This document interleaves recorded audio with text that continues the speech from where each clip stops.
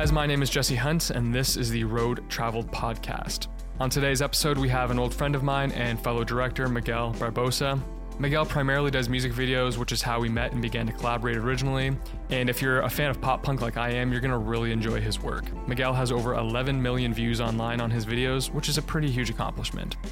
We've only had the chance to collaborate a few times over the years, but we did one epic project together out in Vancouver for the punk band Gob, and it was definitely one of the funnest jobs I've ever been a part of. In this episode of the podcast, Miguel gives some great insight into what it's like to be a filmmaker in today's world, the struggles of being a freelancer, breaking into the industry, and other valuable lessons that he's learned throughout his career. Being a filmmaker myself, I really enjoyed making this episode of the podcast, but the things that we talk about and discuss can be applied to so many other aspects of life and work, away from the filmmaking world. Let's get to it. I hope that you enjoy.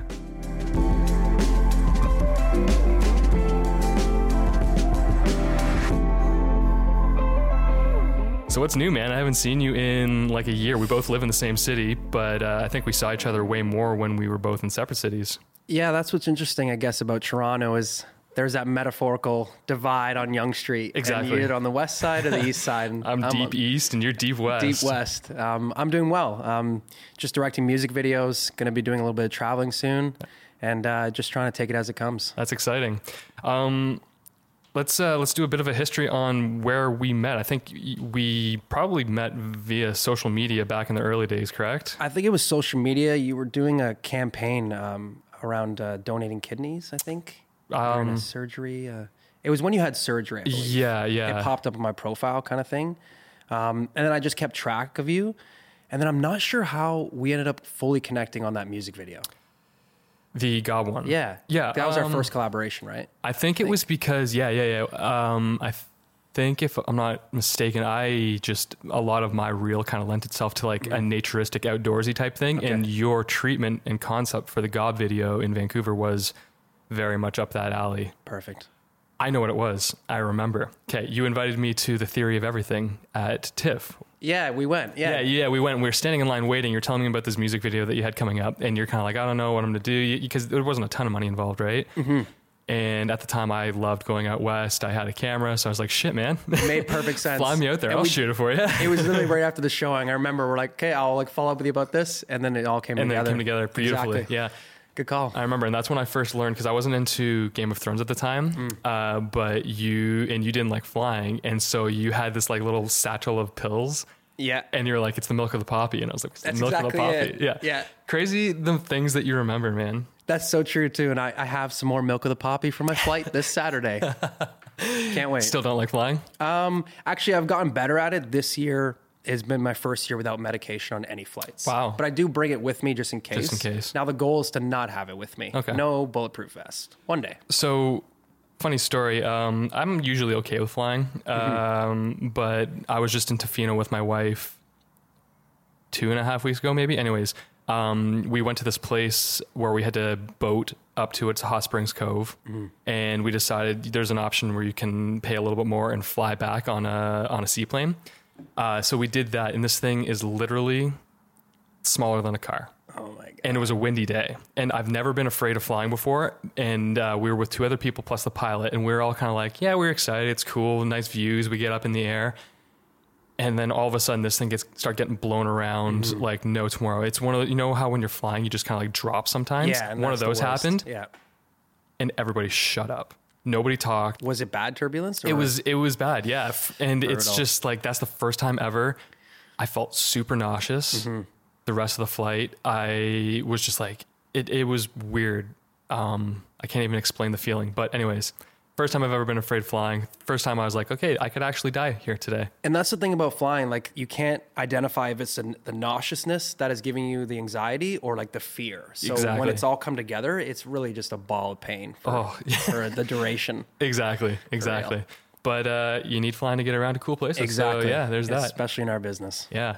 So I guess a bit of our that's the first time we collaborated shooting a Gob music video, which was hilarious because I remember being super into Gob growing up and then forgot about them. And then all of a sudden we're doing a video for them. Exactly. And that's what I'm realizing, especially in the last 2 weeks, the nature of our industry is your like small dreams come true every week and every day. Yeah. You realize you're doing things that are like bucket list things for some people, but they didn't even cross your mind. And then that's what's crazy. Like one day I'm in the desert, the next day I'm in like a pool filming, and you just end up like my friend Jake. He said it best, like filmmakers get to like have like ultimate freedom in society. So like filmmakers can shut down roads, filmmakers can shoot on the CN Tower. We just show a permit, we get to do whatever we want. Yeah. And then working with Gob, they were actually referenced in a Seaway video I did like years before. Really? Okay. So it was amazing to finally like make that reference come to life. Kind of comes full circle. Exactly. And it's interesting, those small dreams that come true. Yeah. Because for example, I've been like to Italy for filmmaking, and I never thought I would go to Italy in my entire life. And then some people, it's like their goal, they save to go there. Yep. And we get to do it just for a couple days for our job. And get paid to do it. Exactly. Which it's is wild. It's insane. This job is crazy sometimes. For camera operators and cinematographers, it's a little more painful, I think. Yeah. Sure. It's the whirlwind. We're making pictures. Yeah, it's exactly. Fun. So, you also have like, you're a filmmaker, but like I have tracked you and kind of like looked back to when you first kind of got into these endeavors. It was kind of entrepreneurial. Would you not? You started a small production company? So basically, Films kind of started when I was in high school and I was in grade 9. And it was kind of just a label for our music videos. Okay. Sorry, not our music videos, our skate videos. Okay. So we used to do skateboarding and stuff. And then after the skateboarding got like boring, we were adding storylines into it. And then along with the storylines, I was filming parties. I was filming like stuff at school. We were doing like talk shows. And so it wasn't like a traditional company until I got out of high school. And at that point, I was just freelancing. And my freelance journey has been kind of irregular. It's been like a mix of like heavy cold calling in some periods and like no cold calling in other periods.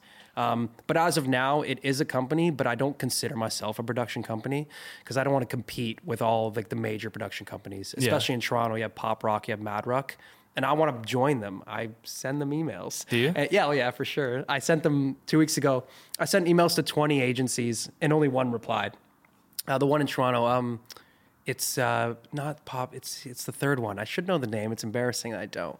Chelsea Sinclair runs it. I forget what it's called. Yeah. They're pretty. They do commercial stuff, but they're pretty music video driven, are they not? Yeah. And so basically, I don't want to compete. So I am an entrepreneur, but I'm not running it like an entrepreneur. I'm trying to be more creative and more like an artist. So Sure. I'd rather be the Andy Warhol than like the Elon Musk. Got you. So I think that's my edge with music videos too. It's very hard to break into music videos, and I'm trying to be like that artist.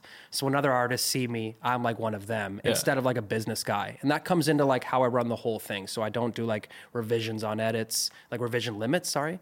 So if it takes like 10 tries to get it right, we get it right. Yeah. And I'm very flexible with like budgets and percentages and stuff like that. So you need I a run it producer. like an artist. I know I do. I have a producer right now, but she works at an agency. So Okay. I need like a full-time producer one day. Yeah. But that requires like full-time gigs. I know. So it's very spotty. But yeah, depending on the scale, we do have a producer. But I don't want to, I want to be part of a production company. That's the goal because yes, starting in a business is awesome. Like I recommend that if you want to, but I really just want to direct. Yeah.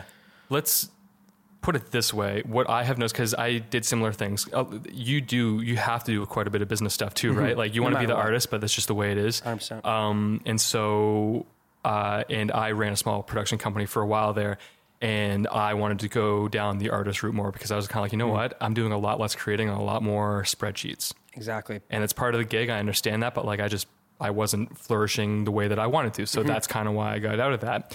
And I will say that, and I think it's a good goal to have to go with a production company because they support you creatively, but also from a like resource standpoint, like I need somebody to run these numbers or bounce this idea around or help you with those things. That's what they're good for. That is their job. So yeah. And pretty much for example, like the edge I want with a production company is Mad Rook gets Blink-182 requests for pitches. Yeah. And they're a huge pop punk band. Sure. I've directed over 50 pop punk videos and I'm not pitching on Blink-182 because I'm not part of Mad Rook. Right. So basically, I want to pitch on those like higher level projects. Yeah. And the only way to do that is to be part of a production company because labels don't put calls out to just Joe Schmo like me. The only labels I work with, I have like a relationship with that goes years back. Yeah. Labels rarely contact me out of the blue. They want to go through the production companies. So that's the benefit for me. And that's what I say when I'm reaching out to them. I just want to keep pitching. I don't want just like opportunities where it's at my feet and people just say yes. I want to be able to pitch an idea that's worth them saying yes to. Yep. So you're only as valuable as your ideas. I was in the same spot. Like that's kind of how I got into it, because I emailed a whole bunch of production companies, and the only one that got back to me and met with me was this one. And that's the one you're with now. And that's the one I'm with now. Cool. They obviously saw something, and we're the exact same. Like I saw those benefits as well, and it's true. Like oddly enough, they're not a music video production company, but my executive producer knew a producer that worked at a record label, and last year I pitched on a Martin Garrix video. Amazing. For whatever reason. Through that avenue. Exactly. She's like, hey, do you want to do this? And I was like, cool song. Yeah, why not? Didn't get it, but like it was still the opportunity, right? So you do recommend cold calling? Because some directors are like, they'll find you. And it's been 5 years since a director once told me that. It's, you know what? I'm honestly going to say it's neither. It's who you know. Yeah. And that's the whole problem. Because the more I talk to them, and I've asked them this many times, the more I realize how lucky I think I am, because I cold called them and they saw something, I guess, and signed me. But I know firsthand that they're getting 50 emails from directors every single day. Okay. Yeah. That's what makes it difficult. Especially in Toronto. Especially in Toronto. It's so competitive. Yeah. And it's I think it's probably gotten worse since when I was emailing. Sure. And it's weird. I can't remember who I was talking to recently. One of our mutual contacts, I think it was Christoph. And he was saying that you want to get signed. I was like, oh yeah, you should totally go to Mad Rock or Pop Rock. So it's cool to hear that you're kind of trying to chase that down a little bit. I think it's a good move. Yeah. And Mad Rock, admittedly last year they did want to meet, but it's all like a double-edged sword. Like a director on Mad Rock told me, like, you don't want to be part of Mad Rock because there's too many directors, there's too many people on it. So if you're at the bottom of the list, the other guys get it first, sure, etc. And they do have their favorites. Same with Pop Rock.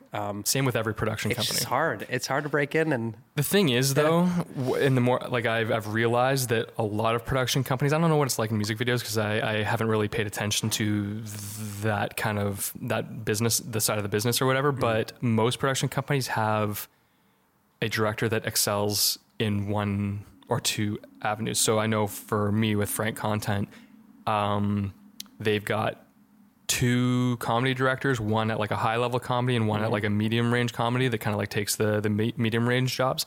And then for me, like they saw me as like a visual storyteller and they don't have another Jesse Hunt on their reel, right? So like I'm pitching on the jobs that are kind of suited towards me.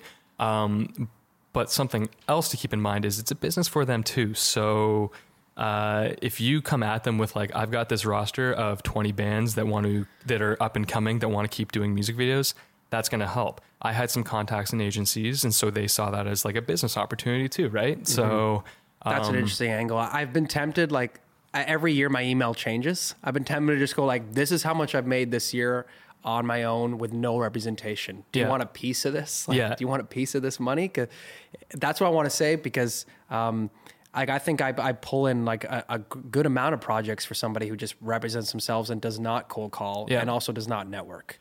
It's I don't network at all. I think neither do I. It's hard, man. It's weird, dude. We're in the same, or like, I totally understand where you're coming from, because there's a part of me that just wants to be the true artist. That's like, they're going to find me and my work is going to speak for itself. And I was the first guy I had on this podcast. He's a creative director at a small agency. And I was talking about it's tough because my full-time job for the last 3 years has been going to agency parties and going out for lunches and stuff like that, and meeting these people. And it kind of sucks. Like not because I don't like meeting these people. I really do like meeting these people, but I'm not the only one doing that.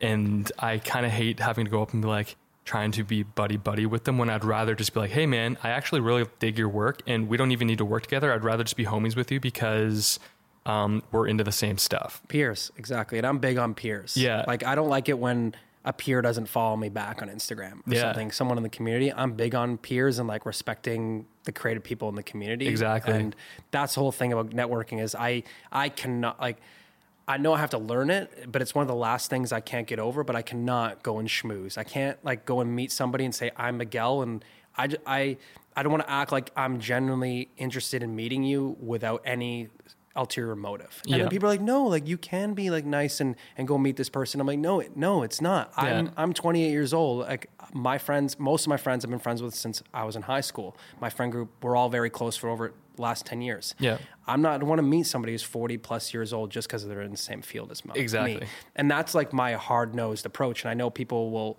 frown upon that approach, but I want to be genuine in my work, genuine in how I carry myself, genuine in post-production, working. And that rules out going to like drinking events and events with filmmakers and just trying to schmooze. I know. It's tough. Very interesting. Yeah, it's tough because that's kind of taken over. And I think that's what I don't like about it a little bit. Like I'm okay with the one-on-ones because then you can kind of talk about stuff outside of filmmaking. You can get to know them on a bit more of a personal level. And I'm about that. But I have a hard time going to these events and being introduced to like, oh, this is so-and-so who's the executive creative director at this agency. And it's kind of like, cool, that's like, I love your work, but can we get a drink another day? Because I don't want to sit here when there's a lineup behind me of other directors that are going to try and like kiss your ass. And that's not going to do anything. Of course. And that being said, like reach out to people you want to meet and have that one-on-one. And I've done that. I've met one-on-one with lots of directors and I'm like, where do you get the money from? Yeah. And they're all like, I don't know. But yeah, one-on-one is amazing. That is awesome. But you're right. In a group of people, for example, I don't know if you heard the MVP project. It's like a new music video fund that RBC is doing with Prism Prize. Oh, yeah. I think I know a guy that's actually on that. Yeah. So I'm probably the only person who went to this event alone, number one. I was at this event 2 weeks ago or last week. I'm completely alone. It's an open bar, so it's great. And it's hard to approach people because everybody there, they all come with like 3-4 people. There were no plus ones in the invite. And I left early. And I'm not asking for sympathy. I don't consider myself an introverted person. It's just you go to these environments, they're full of people in the industry. And I'm just like a nobody, small-time guy. So it's very intimidating to kind of break into that conversation, especially if you're alone. And whoever puts on the Prism Prize, you should allow plus ones because I went to this event and I thought it was an information session. So I'm like, all right, I'm going to learn. And it was just a party. So I went there and I'm like, oh man, I didn't learn anything. And these are just like, that's the industry, right? It's a gated industry. It's about who you know. And I don't know if the work benefits from holding up these walls. I don't think we're getting better work by making people, surf around and having to schmooze. Like you're not getting better products. Probably not. It is a very much like a political game, which makes it tough. But I'm not sure what they're looking for. Like, are they looking for people who are going to make the money, or are they looking to make timeless work? What do they want? It's, you know what? It's tough because it's easy to shit on agencies and stuff like that. But then I try to look at it from a bigger picture. Clients are playing it safe now, not agencies. I think agencies are as a result of the clients playing it safe. Okay. So the economy's changing. People are expecting a lot more for a lot less, which explains all of the, like, I haven't done a commercial project where I haven't had to frame for 16:9, 1x1 and 4x5, right? So the Mad Max way. Yeah, exactly. Just because it's going to all these different places. So they are feeling squeezed. There are tons of agencies, tons of smaller shops popping up, taking all the business too. So I think a lot of these agencies where there are some brilliant creatives in this industry. I've met them and I've had the chance to work with them. But I have also seen, like, they don't want to fuck up. They don't want to lose a job. They don't like, if they fuck up, then the business goes away, then they get fired. Right. Exactly. So like they probably, and I know that they're working on these things for where maybe I'm involved for a commercial, or I'm involved in a commercial for 2 weeks. They've been working on this commercial for 6 months, going back and forth, rewrites, revisions, pitching the idea, getting you turned need that down. Machine to get that work done. Exactly, right? Absolutely. So like as much as it sucks sometimes, because like, oh man, this could be such a good idea. Why don't we do it like this? Well, because they can't. There's 10 layers to get through. So many layers, right? So you kind of like, as like a creative, as a director, a freelance filmmaker, that can be frustrating. But I think the more we kind of realize that, and there will be jobs that come along, right? There's tons of directors out there that seem to be getting like those really, really good ones. It's just, you gotta put in the time. You gotta do some of those jobs on your own, as far as like, I hate the word spec, but like, it's a good way in though. It's a good way in. Yeah. You gotta be able to show your chops somehow. That's the best way I tell people to get into music videos. Like not really a spec music spec. I I translate spec as you paid for it and you produce it yourself. Yeah. And no one gave you the opportunity per Sure. se. So it's the same thing with like music videos. Go to an artist and pay for it yourself. That's like the number one way is like go make a music video. So yeah, get it. I can't think of a better way to get into commercials other than go make a commercial. Well, yeah, and even if you want to be a filmmaker and you're just trying to get into commercials to make a living, then make a film that, like, you know, you can get commercials based on films that you make. Of course, yes. So if your desire is to make a film, then make a film. And I do think people lose track that like filmmaking is like a craft, a job, just like construction or just like plumbing. Yeah. Like, you can hire everybody. And I joke about this. I was at a high school a couple years ago, like my former high school, talking to them. And I'm like, you can go hire my cinematographer right now. I'm like, you could be 10 years old. If you have the day rate, you can pay him. He's going to take the job. Yeah. Arguably. But you could put together like a kick-ass team and make something absolutely amazing if you front the money. You can do whatever you want if you have the money. Yeah. There's this guy, have you ever heard of Andrew Dezen? Sounds familiar. He's a young guy. He's probably maybe younger than you. He was on Frank's roster for a bit. I think he went to school in Oakville, if I'm not mistaken. Anyways, he went into something like 50 grand worth of debt producing 3 short films. From there, he has now signed with one of the biggest production companies in Toronto. He is repped by a big production company in the States, in Europe, and India. He's all over the place. There's a band called Alaskan Tapes, and he just did like a short film series with them. And he gets some really good commercials, but his short films that he's doing right now are incredible, and all because he invested in himself. He had a vision and he produced these films. And it's crazy. Like, it's as like an older, I'm not old, I'm 30, but seeing like a 26-year-old doing these things, have the wisdom to make those choices, and just like, have the balls and like the vision to do it. It's incredible, and it's incredibly inspiring, and it makes you like kind of question yourself as like a filmmaker, but it's also very inspiring to see that. Absolutely. And just to see his success. He does not care about commercials as much. It's commercials are a way to make money, and you can make very good commercials, but I think the commercials he's getting now are a reflection of the films that he made in style and all that, right? Like, it's very difficult to go into a project and pitch an idea if you've never done it before. Exactly. Yeah, of course. So yeah, that's a scary thing. Yeah. Like, imagine, like, I would love to make a super like emotional, like heart tugging, make the people cry commercial. I love those. Yeah. I don't know why. It's just my thing. For sure. But I'm finding it hard to get those because I haven't done them yet. Okay. Well, you got some background in there, don't you? A little bit. I'm trying. I'm in the process of writing a couple projects, like short films. Just start with your own story. That's the thing. And transplant thing. Yeah, it's all kind of based around that. So, yeah, even my production company's like, you should really just shoot a spec on like kidney disease. Exactly. And I agree with them. And so I'm kind of like trying to develop an idea. Take the work away from the sick kids. Whoever has the sick kids commercials Mark right Siebert. now. Yeah? Yeah. Oh yeah. He's killing Those it. are heavy duty. They're the one right now in movie theaters. It's crazy. It's nuts. Yeah. Sick Kids has a very strong campaign going right now. Yeah. They're killing it. They're like known for that now. Yeah. Yeah. It's definitely. Cool. Yeah. And it's good to see that. I like working for good causes and stuff like that. I think that's kind of the avenue I'd like to go down. So yeah, one day. And the emotional thing is key for commercials. I find my favorite commercials are the ones where like they almost make me cry by the end. Yeah. I'm always like, nice job, like that was great, and they're very memorable. Yeah, 30 seconds, and it impacts you that much. That is advertising, right? Exactly. If you can have somebody watch your thing in 30 seconds, and it's moved on to the show or the next commercial, and they're still like, I feel something. Yeah, when they see that product out in public, they're going to buy it. Exactly. For sure. Yeah. So I've done music videos, a few. Don't particularly love doing music videos as like the director on them. I don't mind shooting them because I think it's fun, but have budgets gotten any better?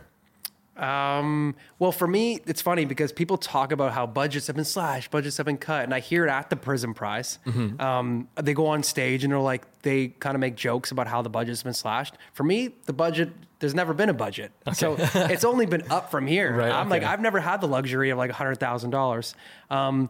But basically the budget does reflect where the artist is at in their career. And it's not, they're not any bet. I'm finding independent artists are willing to fork over $2,000 to $5,000 more often. like I rarely get the artists now who come at me with like $500. I think everyone's learned their lesson. They've been shamed enough. Yep. That's like, you need like $1,000 at least if you're going to make a music video. And that barely covers like day rates of anybody. But right now, like my sweet spot's like 10 to 20K. Yeah. That's like the sweet spot. And compared to commercials, like that's ridiculous. And I could understand being a director, why that would just like not piss you off. It's just like, what do you do with 10K? 10K can go away on food. But you can do a lot with that also. True. Like I've done a few commercials that are, not much higher than that. So right? yeah, for sure. Yeah. And so the budgets haven't improved, but I think what I've done always is like they give me the amount and I deliver on time and I don't ask for more, and I kind of just play in my own sandbox. So it's gotten to the point where I'm not like thinking how I'm going to make, I don't think how I'm going to make 10K fit my idea. I make my idea fit 10K. Right. So whatever they're going to give me, they're going to get something amazing out of it. And then for me is I'm still, because I do corporate editing on the side, I'm still putting a lot of the budget back into it. I don't pay myself. Okay. So the joke is like you give Miguel like a $8,000 budget, he'll turn it into 16K. And like my friends are laughing about that. Like, you'll double your money. And it's like, yeah, like my own expense. I know, but it's been worth it so far. Yeah. I'm not going to like go and like be someone's parent and say like, you should put your fee back into the video. But the best way to increase quality without asking for more money or without asking for people's free time is just to put your own money into it. Sure. And that's one of my rules is like, nobody works for free. Like on music videos, like we're making a commercial for the artist. Yeah. People call things like passion projects. I get that. And like, I don't know if you've done that. I'm not trying to, I'm not sub posting or sub tweeting anybody right now, but like you shouldn't use the phrase passion project for something that's free. I think everything you should do is a passion project. That's the whole point. Yeah. I don't like the language. But always put your money on the line. That's the best way to increase things. And that's why like, yeah, when people complain about budgets, I get it. But I've always put my money into it. So like, even if somebody came with me with $100,000, the first thing in my head is like, okay, how are we going to maximize this 100K? Yeah. I'm never thinking like, wow, I can pay myself 10K out of that or whatever. Yeah. You should, if that does happen though, you should probably take some money out of it for yourself. Especially if it's USD. That's different. If it's USD, then hey, like we're all 8K is awesome in USD. I love it when the money's USD because that's just fun for everybody. But I'm more like concerned about like artists letting me like do my own thing and not making performance videos. That's where I'm at. Like the budgets, like you can complain about them all day, but right now, like I'm all about the creative and I don't want to make performance videos. I'd rather make a story video for 3K than a performance video for 10K. Right. That makes sense. Yeah. It's just 100%. You got to develop it that. Yeah. Oh yeah. Oh my God. Well, that's good to hear that you're obviously keeping busy and that's good. But what I always found when I was doing music videos is it's one artist as like the director or the filmmaker working with another artist or another group of artists. Do you ever find there's ever headbutting? I personally always had like a few clashes with other artists just because you think it should go one way, and not to discredit them because they're also artists. So you have to respect what they're saying and they have a vision for it too. But like there also has to be a kind of, I think with music videos, you have to find like a middle ground and then just allow the director to take it from there. Exactly. Well, for me, it's definitely nuanced. It depends on the context. Okay. If I have like a relationship with the label and they're like, here's this artist and they're difficult, like the artist is always right. I treat the artist like a diva, whether or not they're a diva. Right. On set, I treat them like they're God because it's like kind of manipulative in a way because I want them to give me what I've planned on paper. Sure. So if I go home at the end of the day with all the footage I have, I will bend over back. I'll do whatever you want. I'm like your slave to get what I want in the edit. It's a strategy. Exactly. Yeah. It's all about manipulation. That's direct. But the way I've like built my reel and like all my work is I have barely any commercial work as far as front facing, and like lots of my work is very like experimental and I like use different formats and different cinematographers. I'm always trying to be creative and stuff. So like my tools kind of go beyond the knowledge of the artist or the label. So most of them understand that like, hey, we want you to do your thing. And that's what I expect when they approach me. I've had times, yes, where an artist comes to me and we're not on the same page. At the end of the day, I'm like, why did you come to me if you wanted to control me? I'm nobody's puppet. And I've had like a few times where I've had to like go away from the project. But those kind of things, if you think there's going to be friction, it usually happens right in the beginning. Right. You can tell like when you're pitching your idea, and you can tell in their tone, the artist's tone, but rarely do I have diva situations, especially by the time we get on set. I think artists appreciate when like you're kind of laid back and in control. For example, I work with Tillian. He's in a band called Dance Gavin Dance, and they're a pretty popular band. And he's not famous, but he's getting famous. Sorry, Tillian. But he's not mainstream famous, but he's definitely like got fans and stuff. But he came on set with us, and it was just me and a cinematographer, and we treated him like any other guy. I treated him like he's any other person, just a friend. And I think like he appreciated that. And I think it made him more comfortable that way. Yeah. So I try and avoid working with divas. I know I might have to eventually. Sure. But I don't think that's the best way to get a result. Like I'm in it for the result and like making something that's timeless at the end of the day. And if they don't want to come on board with me, like that's cool. Like we'll go our separate ways. It's all good. And what gives me comfort, like some opportunities come and go. Sometimes you don't click with people. Like in the end, as directors, we're going to change for the next 60 years. Like we're going to do all kinds of things. Who knows where we're going to be next year at this time? Exactly. But artists, particularly like musicians, arguably they're themselves forever. And that's my whole thing. I have told, like, I'm like, you can hate on me all you want. I'm a chameleon, and like, you're the artist. Like, that's it forever. Like, you're, like Neil Young is Neil Young for the rest of his life. Like, that's it. One thing. And like, but we're always changing and learning. So, yeah, like, I'm just been lucky that I haven't had too many crazy diva moments. Yeah. I think by the time that you're dealing with like divas, I mean, it would be tough if you were dealing with a diva now that it's like, you know, at like a similar level. If they're not like a huge band or something like that, it'd be tough being like, dude, like look where you're Smell at the kind of roses. thing. Yeah.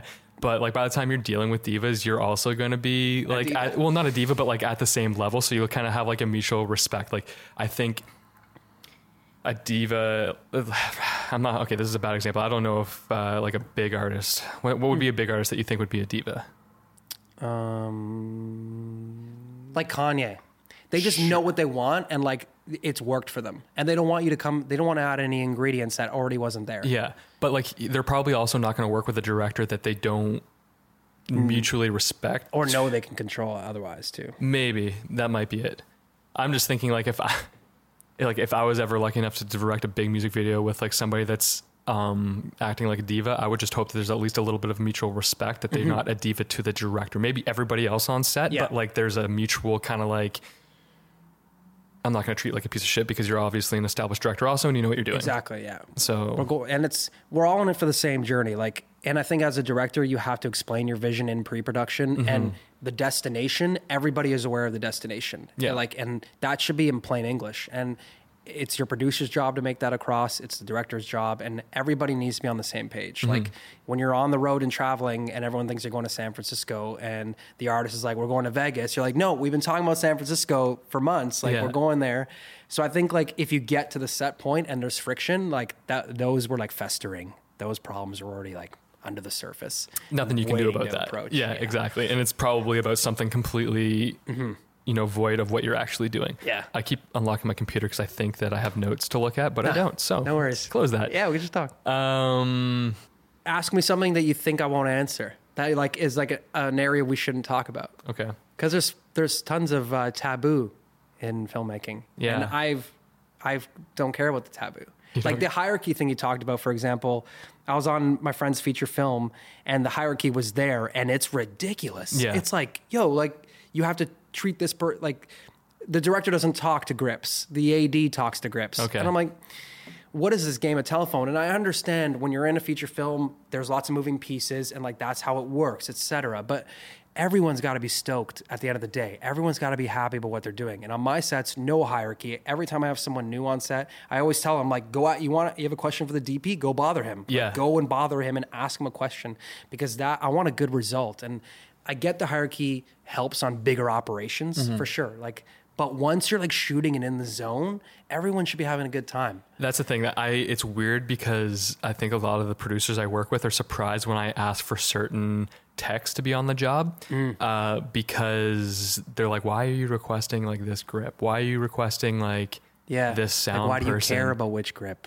Well, like it doesn't matter. Yeah, because it's important to me because I need to feel comfortable with everybody. This may sound weird and I hope that like if there are people in there listening and being like, oh, we're not going to hire this guy because he's obviously not confident. No, I'm very confident in directing. I just like to have people on set that kind of understand my style, because I have learned my style of directing is to be interactive with everybody. And, for example, like the sound guy that I like, I know that like he's like stoked to be there. He's like, he understands my style of directing. If he has a question, he will ask me. We'll get it taken care of right away. I like that. And yeah, like I don't necessarily, like, I know there's a time and a place, and it kind of depends on the project that you're working on for the hierarchy thing. But there was one thing where we had wrapped, and I went out to the truck and started like slinging stands and cables into the back of the truck. And the gaffer was like, dude, what are you doing? And that's ridiculous. Yeah, exactly. And I was just like, man, I'm just chilling out. Like, I'm happy to help. I want to go home. You want to go home. But like, I don't know. The director should be the last guy to leave. Yeah, I believe in that. He's the host of the party. Yeah. You don't just leave before you cleaned up. Yeah. You got to chill. I know that there's times where, like, if you're doing a feature, you have to go look at the dailies and stuff like that. Just because you're leaving, your job is not over. But that's different, though. But if you have the, hang out a bit and, get to know your crew a little bit, it's important. They're working for you. Theoretically, you're hiring them, right? So you're their boss for that day. And you don't want to mutiny. No. And like, it's all good. Like, it's the more you put into it, the more you're present, the better result. And like, they'll go up to bat for you. If you go over time, or like you need another day, or you need a favor, like that audio, you need something, or that audio guy, you have like a question and you can just text him instead of like, who do I ask? I was never nice to that person. I don't have their number. I don't know any audio guys. And that's a great way to look at it too, because I've been in scenarios where we have to go 5-10 minutes over, or we have to come back early from lunch. There's a couple people that I call every single time, because the amount of times where I've been like, hey, you guys cool to like come back 10 minutes early from lunch and get going? And they're like, hey, if it gets us out of here early, let's do it. And they're super game to do that stuff. And that's the kind of people I like working with. We're all just, I mean, there's certain rules now that you got to try to adhere to, just because whatever it may be. But for the most part, like, we've all gotten into the same position doing the same thing. Exactly. And are in it for the same reasons. It's just now it's more of a job. So I understand you can't step on certain toes, but yeah, there's definitely enough people out there that are willing to put in the time and to do a good job. For sure. That's why I don't know how you feel about unions.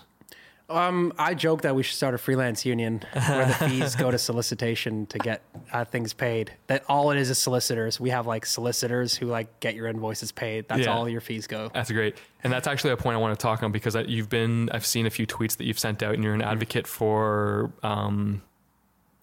people owing money. Sure. Personally, drives me nuts when I know the person that owes me money. You've got still some outstanding, don't you? Of course I do. Yeah. Okay. That I'm dealing with currently. And I'm one of the rare ones. Nobody owes me money right now, but like you, Christoph, like I know a bunch of people. Yeah. Yeah. But that's the thing. Like, nothing drives me more crazy than somebody that I know is sitting behind their office desk with a full-time job, benefits, and they are like, they kind of don't have a sense of urgency to like pay the person that doesn't have any of that. And they don't understand the severity of not paying somebody on time, because you got rent to pay.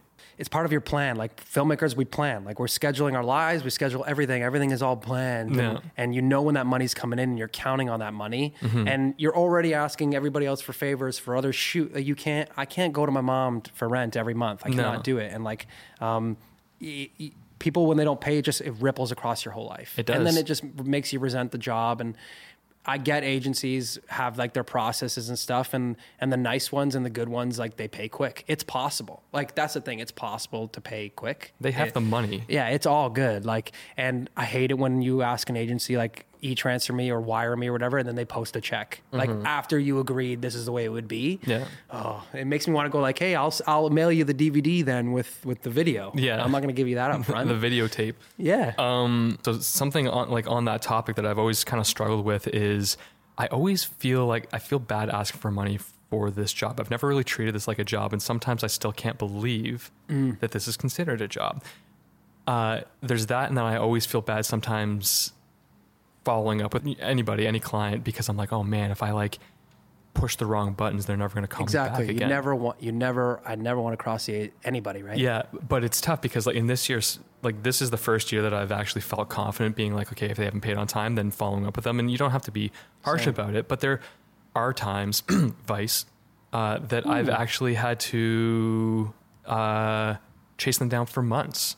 They sent me instead, and it's weird because they actually, instead of sending me the money that they owed me in overages, because I was like, you know what, Vice, I know how big you are. This is inexcusable how late you are. I sent them overages, and instead of paying me the overages, they actually sent me like a $50 gift certificate to LCBO. Whoa! So like that, like they openly admitted. In addition, was that did you bill them just for overages or like your fee plus overages? My fee plus overages. And did they send you your fee back? They sent me my fee and a gift card. And a gift card instead of the overages, which was quite a bit less than the overages. And they did not respond to, like, they were. That's worse than not sending the money. That's like a power move. It was terrible. Yeah. Like I was being like, I'm coming to your office right now. Have the check ready. Yeah, and like for example, my sister, she's just starting to work with the agency, and she's trying to follow up on overages, and there's not like a rule book. They don't teach this part about how to like navigate the social aspect of asking, because you don't want to burn the bridge. Of course not. But for example, like I'll talk about it, like Dine Alone Records. I shouldn't even talk about this. It's bad because Seaway is on Dine Alone. But I've done like 15 music videos for Dine Alone, and I went and shot a live thing for them for like $300. I got like there was no production, no notice, no nothing. I just showed up. Nobody wanted to plug me into the board. No one cared about this video thing. I gave the footage after. Months went by, they weren't paying me. And then their Instagram account follows me, keeps interacting with me, and I DM Dine Alone. I'm like, what are you doing? You guys owe me money, and you're interacting with my account. And they're like, we don't know anything about this. They were starting to be very rude to me. They were like calling me out. I'm like, you guys, like, are you dense? I've done like 15 videos for Dine Alone. They owe me money right now. But the project's not complete. But basically, I just demanded the money, and then at some point they're like, "Come drop off the hard drive, and we'll give you your money." And I show up at Dine Alone, and the person who's supposed to accept my hard drive, they won't even see me face to face. They send some secretary down to take the hard drive upstairs. They come back with the check. I'm like, it's disgusting how they won't face me face to face. They weren't like upfront about paying me, and basically it's like I've put in so much work creating this relationship with Dine Alone, and they'll barely communicate with me now, even though I'm still doing work for Seaway. It just makes no sense to me. Do you know the person? Like, have you met that person personally? I think I met her. Yeah, I think I met them personally. Yeah, and it's just annoying to me. It's because it's like I don't schmooze, like I said, and I don't go to like Dine Alone has like a party. I don't go to it. I don't do this. I don't do that, and that's what makes me feel like I'm like never in the in crowd. I feel like people don't like Dine Alone doesn't like me because I don't go out and drink with them. I don't go out and do stuff with them, and it just annoys me because all I've done is work and all I've done is deliver. And then now speaking towards like how you feel this year asking for money, like asking for the money that is owed to you.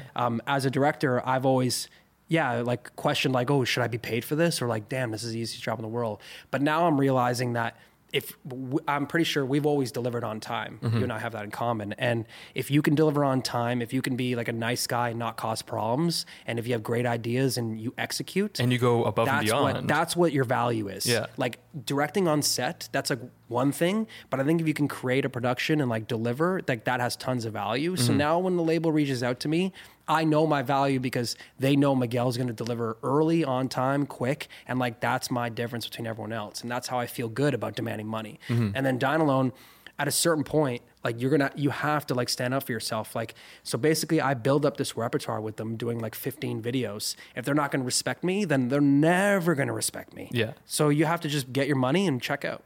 Boom. It's weird. Do you think it's Dine Alone as a whole? Is there multiple people like that? Or is it just this one person that you had this interaction with? It's not like, I don't think it's a problem at the agency. I just think like they like put this on the back burner. It was just live footage. And like, they really kind of overextended. They were like, yeah, we need this footage. And then I went and shot it, and they were like, we don't really need it. So they don't want to pay for it. And if I was like a freelance videographer, okay, like, he's not going to follow up with the money, but I'm a director and I've worked with them many times on like lots of projects, and I've always delivered and I've always been the nice guy.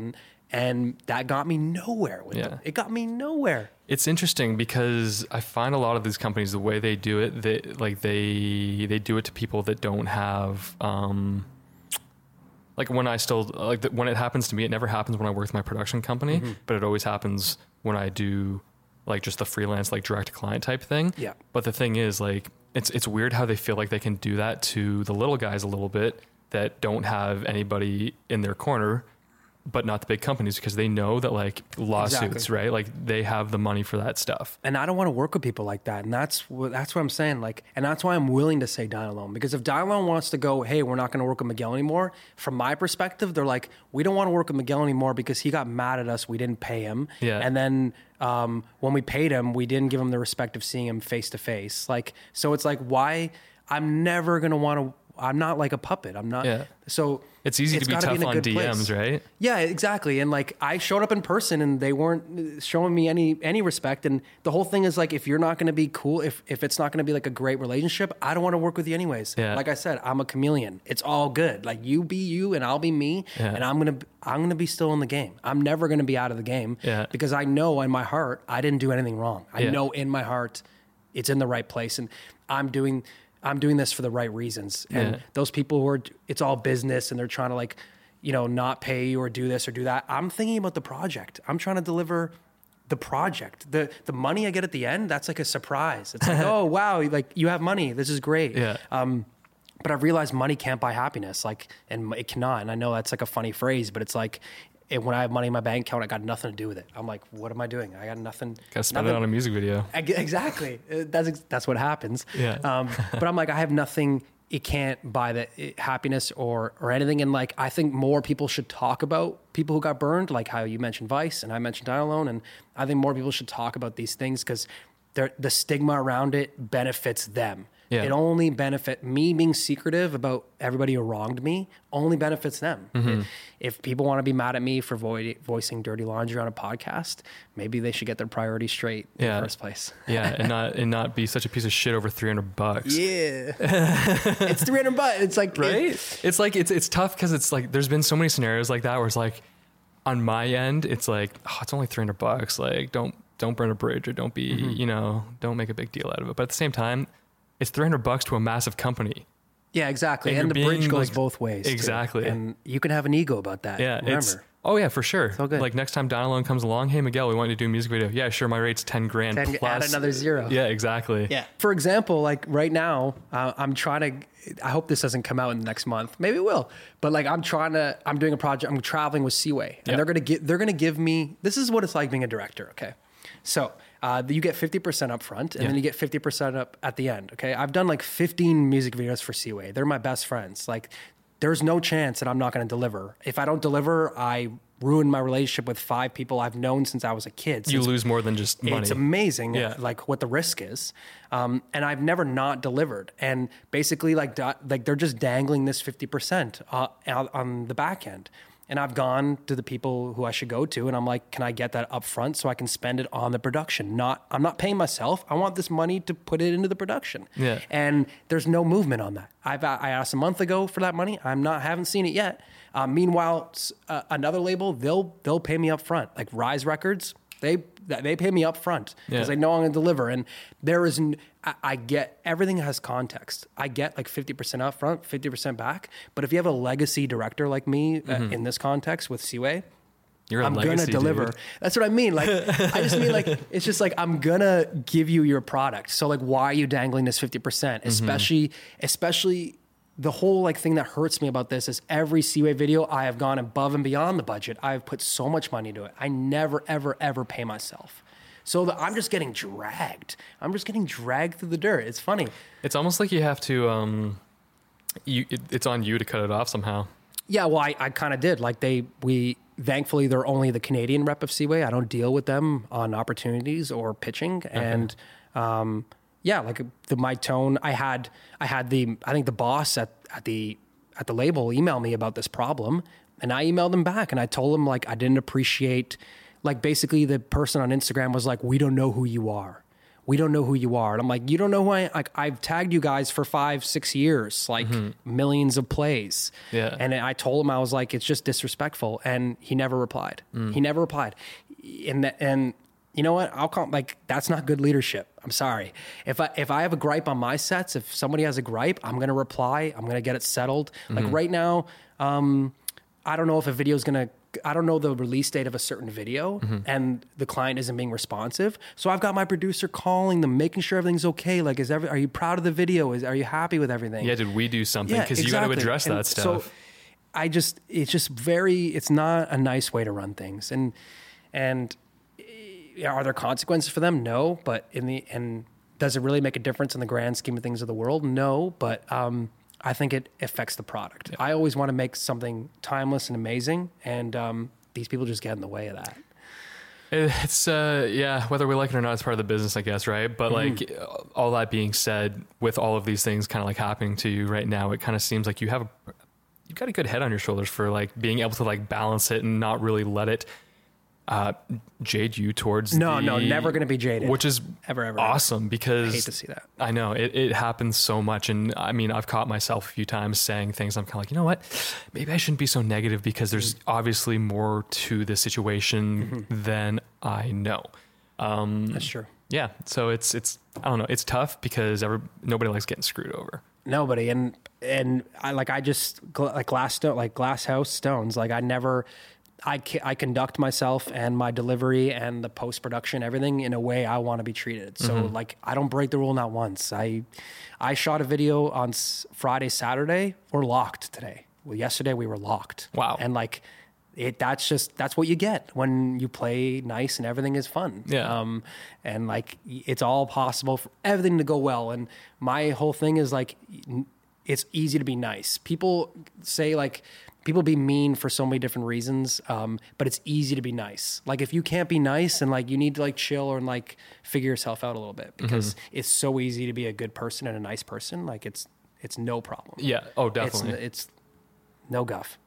And I mean, when you talk about that on set and how you interact with people, when you are chill with people, you treat them properly with respect, no matter who it is, what role they have, they're going to work hard for you. Yeah, they're going to go to bat 100%. Right. And you need that because I'm sure the same thing in music videos is you have a time limit. Yeah. And for example, like I want people to be proud of their work and I want them to be happy to be there. And like, I hire like an actress, and if she doesn't post about the video once it comes out, I might not hire her again, because if she wasn't proud about it, I want to hire someone who's proud and stoked as I am. Yeah. And I've had like, bad situations where like they're only in it for the money. Like I've had people come up to me right at the end of the day, holding their hand out saying, pay me. Yeah. And it's all about the money. Like I'll never hire you again. I'll never recommend you again. Because exactly. I want you to be stoked as I am. I'm happy to be here. It's all good. Like it's interesting because, there's been a few people that I've talked with in the last couple of years, and I get it. Like, especially where I am right now, like when I get a job, I'm happy because they're so few and far between right now, bidding on a lot of things. Sure. And it's just kind of part of the battle. I love it, but I hate it at the same time. It's difficult. But there's been a few people that like mutual friends that are directors, and they'll call me up like, oh, I got a job. Yeah, I'm making X amount on it. And it's kind of like, cool, that's good for you. What's the creative though? Wait, why are they calling you about that? Like, well, they're stoked about the job. Okay. But what's your role in the production? Are they just bragging? Are they just? Well, no, I'm not involved in this. So it'd be like, they'd be a director and we're just like, we're kind of in the trenches, the same thing. Okay. Just going through the same thing, right? Yeah. Like pitching on jobs, not getting jobs. We land a job. But like, and so it'd be like you, like if, for example, if you got a really big music video for an awesome band and we're talking right now and you're like, oh yeah, I'm doing this music video for so-and-so. I would be much more intrigued in what's the concept? What's the creative? Yeah. Than like, oh, cool, how much are you making? And there's been a few people that have been like, oh, I just got this really sick spot. I'm making X amount. And it's kind of like, cool, what's the idea though? Yeah. It's all about the idea. It's been like, for me right now, like I fully understand there's a fiduciary responsibility to make an income. Sure. This is our jobs. But as a director, I am far more interested. I have a job coming up and talk to the producer. I was like, I wanted a good DP on it. So I was like, and the budget's tight. And I was like, man, take some money out of my rate and give it to the DP, because I'd much rather have him on it. Exactly. And where was I going with that? It's always about doing justice to the job and doing good creative and making it a success before it's always been like, oh man, I'm making X amount on this project. Yeah. And that's like, that's a bad road to go down, because once you start quantifying your success and your happiness by like how much you're getting on each project or how much the budget is, like you're never going to be happy, because things are always in fluctuation. Yeah. And I think that, and I think that people kind of catch on to that mentality and realize that you're kind of not into it for the right reasons. Yeah. And it's not sustainable. I mean, it's if you're hype and you're killing it at a certain time and you're not focusing on the ideas, like that's going to expire. Like, and that's why I've been trying to be sustainable, because it's all about the ideas with me. It's all about it. Like, I want bands reach out to me and it's all about me pitching just like you are. And it's all about the idea. The number is like completely secondary unless it's like, $1,000. Well, then it's difficult. That's hard. Yeah. Oh, That's very hard. I'd like $1,000, but let me go do whatever I want and you have no say in it. That's, if a band came to me with that, I'd be like, I got nothing going on, but like, you don't get a say. You have no say. Because like your say, that's not the best way to spend the money. I know how to spend $1,000 to make it look like 10 grand. Exactly. They have no idea. Exactly. Everybody's an executive producer. And it's often they come with like, they have a big elaborate idea, right? I remember a couple of years ago, I was talking to a band and they had like all of these elaborate ideas, like driving shots and car mounts and crap like that. And I was like, okay, cool. So like before we booked the helicopters, how much money do you guys have? Yeah. And it was like $1,200. Yeah, you can't do a car mount. You can't get the insurance. Yeah, what am I going to do? They were talking about driving down the DVP. I'm like, yeah, right, dude. No, that's not gonna happen. And like, that's what's funny thing. Like I wrote Cars earlier this year and it was hell. And like now the producer, whenever we get projects, I'm like, I'm not writing Car into it. Don't worry. Yeah. Because car is a big expense. It's big. If you want to do it right, like insurance, mounting it, renting the vehicle, shooting on the vehicle, it's a lot of money. Like it's a great production value, but like, 5K already. Oh, definitely. Like right there. It's a nightmare. I don't think I come up with a music video idea without a car anymore, just because like it adds so much production value, but like it never gets done. So I've learned that from Director X, like cars are unattainable. Yeah. So like most, like your audience, when you're like now as an adult, we're like, if I really want a car, I can go get a car. But when you're 15, 16, people will watch music videos. Cars are like in your future. So if you can put it in a music video, it always blows up. I will say this though, one of the guys that I started that production company with, Cycle, Dan Wood, he's a DP. Yeah. He showed me a video. It was like a dance / music video for some guy that shot it in Hamilton. And they actually threw camera tricks and they just like bought like a junk car and hired a tow truck and like flipped it over. Nice. And so through camera tricks, like literally like rotating the camera really quickly in quick cuts, they made it look like a car accident. Unreal. And then they were able to like flip it over and like break all the windows and shot out like that part of it to make it believable. And it was crazy. He showed it to me and it was very, very well done. You can fake it, but that being said, that's amazing. There was also gas leaking everywhere and potential for Did they do it legit explosions. Or they guerrilla it? Guerrilla. Nice. Yeah, so it's possible, but like I wouldn't recommend it because she can blow up. He's just saying that as a professional. Okay, he'll do it. He just doesn't recommend it publicly. Yeah, exactly. Got to cover my ass. And that's music videos, man. It's do it. Yeah, exactly. Yeah, Jesse said this.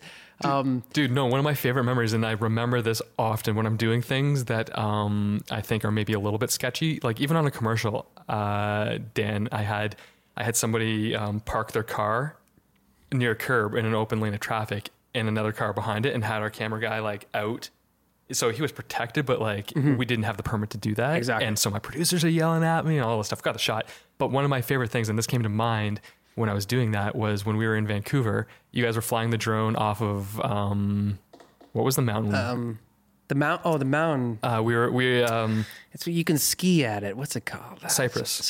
Yeah. Yeah, we were up at Cypress, and some guy was like, "I'm a pilot. Exactly. You're infringing on my rights." Yeah. And then like we were like, "What do we do?" And you said, filmmaking is all about taking risks. Yeah. Filmmaking is about breaking rules. And that has stuck with me ever since. And it's true. I mean, there's a time and a place for everything. It depends what you're doing. But like, if you're not pushing the boundaries with what you're making, then you're probably half-assing it and you're not going to get the best results. And I do think like the line is drawn at safety. So like if you're being safe, you can do pretty much with it. Sure. I would say do whatever you want if you're safe. Like literally do whatever you want. And like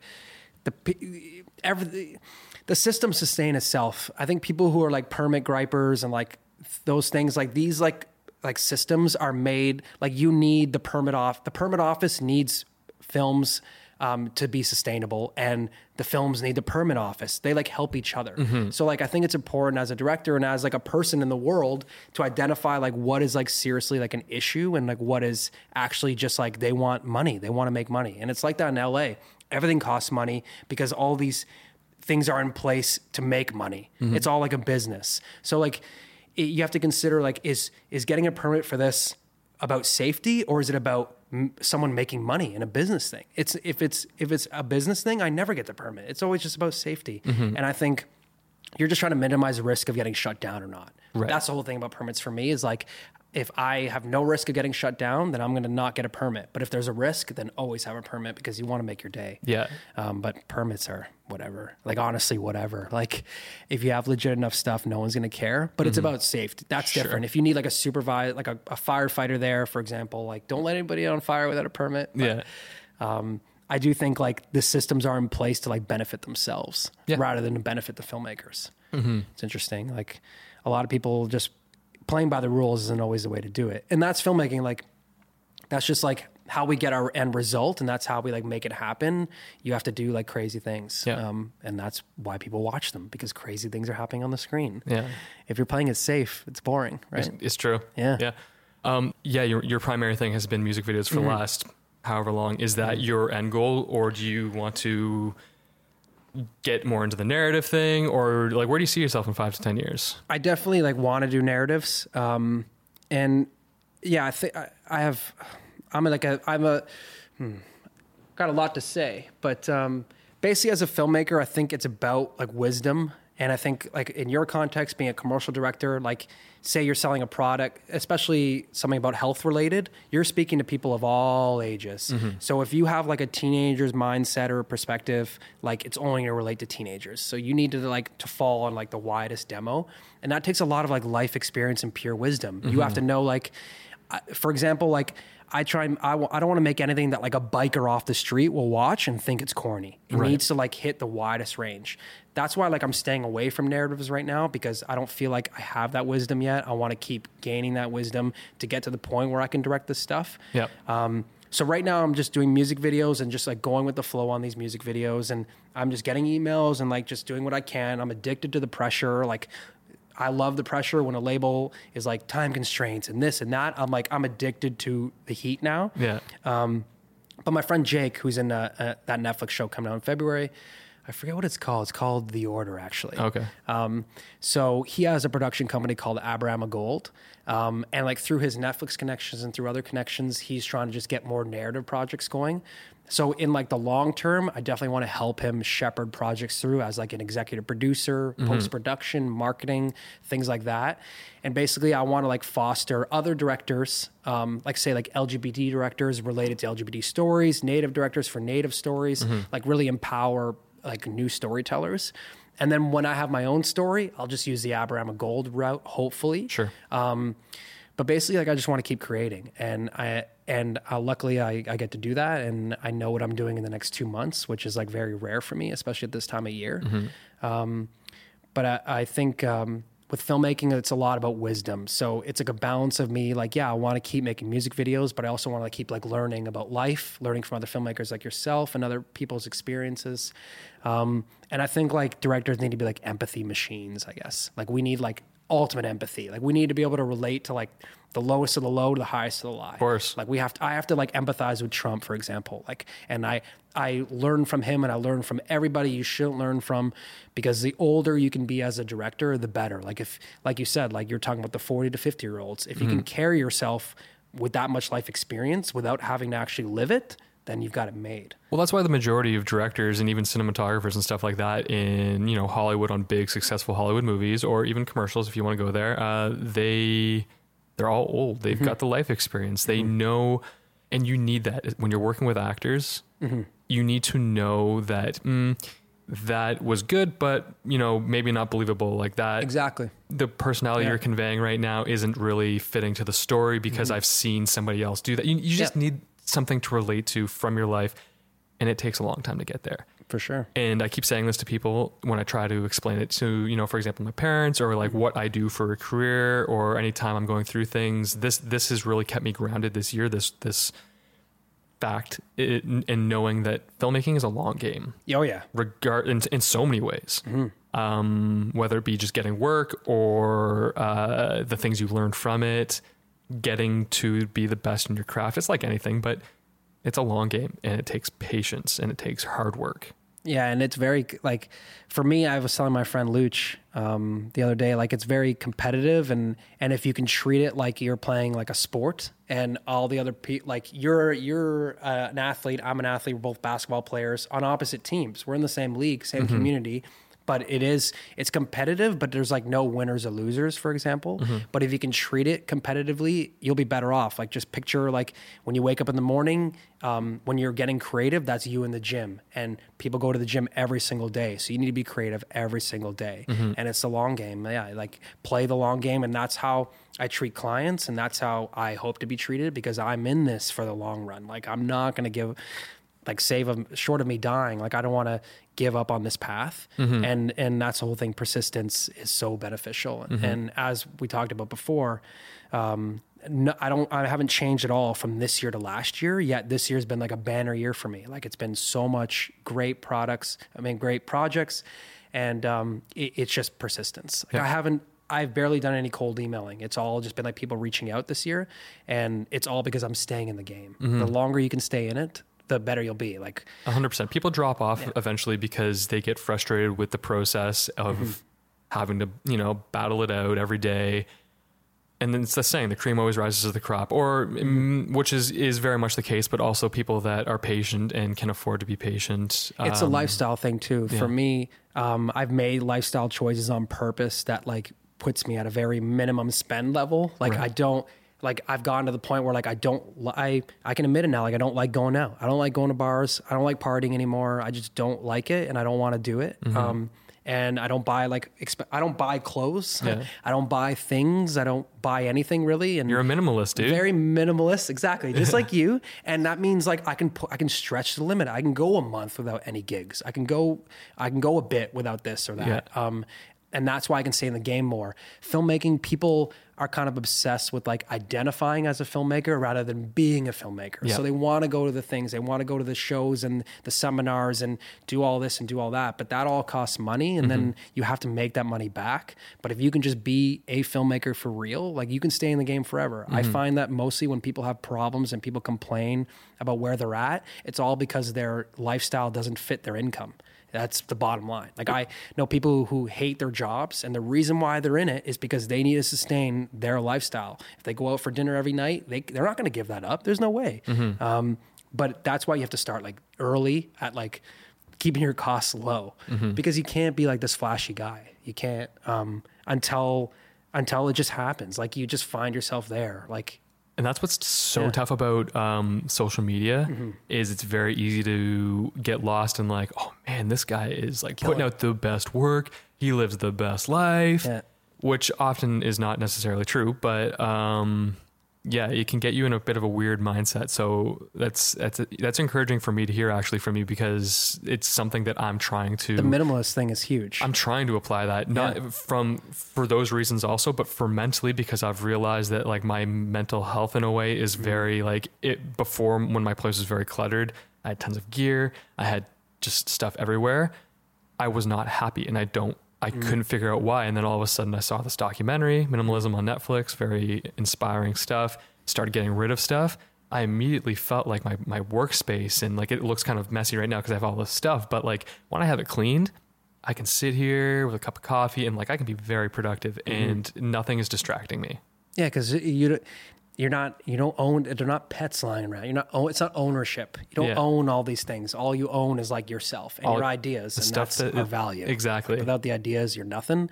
And yeah, like, it's all lifestyle, and it is a cinematographer's game as well. The Instagram thing, you have to, like, be very objective about it. The people who are killing it are the cinematographers and, like, the ACs, because they're, like, getting hired like crazy. It's hard to be a director on Instagram because, like, we don't look cool at our job because we're not holding anything cool. Yeah. And like, the work isn't necessarily, like, very frequent as a director. So you have to, like, realize, like, why, like, I'm seeing all these guys working like crazy. Just consider their job too, right? Like, sure. Cinematographers, of course, they're working. Like, always busy. Yeah, but directing it's very interesting. And for example, I note that, like, you can't tell anybody you're an artist. You can't show up and be like, I'm a director. You have to like be a director. So cinematographers, they can like hold the camera on in a photo and be like, I'm a cinematographer. But there's no way to be a director visually without actually just executing and delivering. I'll challenge you on that. Yeah, you just get like a director. and you get your headphones and you have them around your neck and the hat. Yeah. Well, the hat's because I have no hair.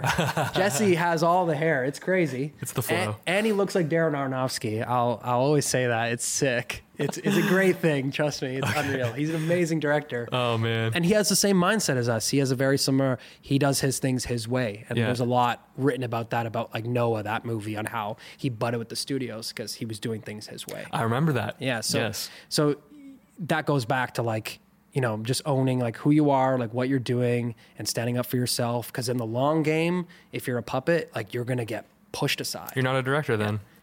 People are bringing you on to have a vision and to execute said vision. There's going to be headbutting, but you have to stand strong. Exactly. And the Star Wars guys, Philip Miller and Lord or whatever, they got fired. Like they're on to the next thing already. Yeah. Like, so if somebody disagrees with you, even at a scale of $200 million, you can get fired and you're just going to get hired. And James Gunn, fired from Guardians, he's writing the next Suicide Squad. Exactly.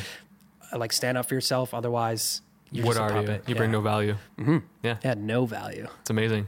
Well, Miguel, thank you so much for being here. This has been an amazingly insightful conversation. I think there's going to be lots of young filmmakers and, experienced filmmakers alike that, the millions of listeners that I have will be really tapping into this. So it's awesome. Stoked. Where can people go check out some of your work? YeahFilms.tv. That's YEAH. Or you can just Google Yeah Films. That's my Wi-Fi name, for example. My work is on there, and if you like pop punk, you're gonna love it. But in the end, like to all the young filmmakers out there, like just keep working and literally don't listen to anybody, especially us. Yeah, how about that? Like just don't listen to anybody. Do what you want. Be a maverick. Yeah, I don't know if Logan Paul. Exactly, be a maverick. But I just mean like just go out there and kill it. Like it's. All the system benefits itself. All these checkpoints, all these hierarchy stuff, that is all to only benefit itself and not the product. When you separate those things, it's like the Steve Jobs thing, how he says like, when you realize life's like a game and like you can just control like your future. It's the same thing with filmmaking. Sure. Just realize like what is benefiting people who need to keep their business alive and what benefits the project. That's the biggest advice I can give for sure. Yeah. And patience. Absolutely. Patience is key, and I have none, and it's hard. Yeah. But I'm doing my best. Awesome. All right. Well, thank you again. Great talking with you, Jesse. Yeah, this has been great. Thanks for checking out the Road Traveled podcast. I hope that you enjoyed the show. For more episodes, you can visit jessedhunt.com/podcast, or you can find the show on iTunes, Spotify, SoundCloud, and YouTube. Now get out there and be a maverick. We'll see you next time.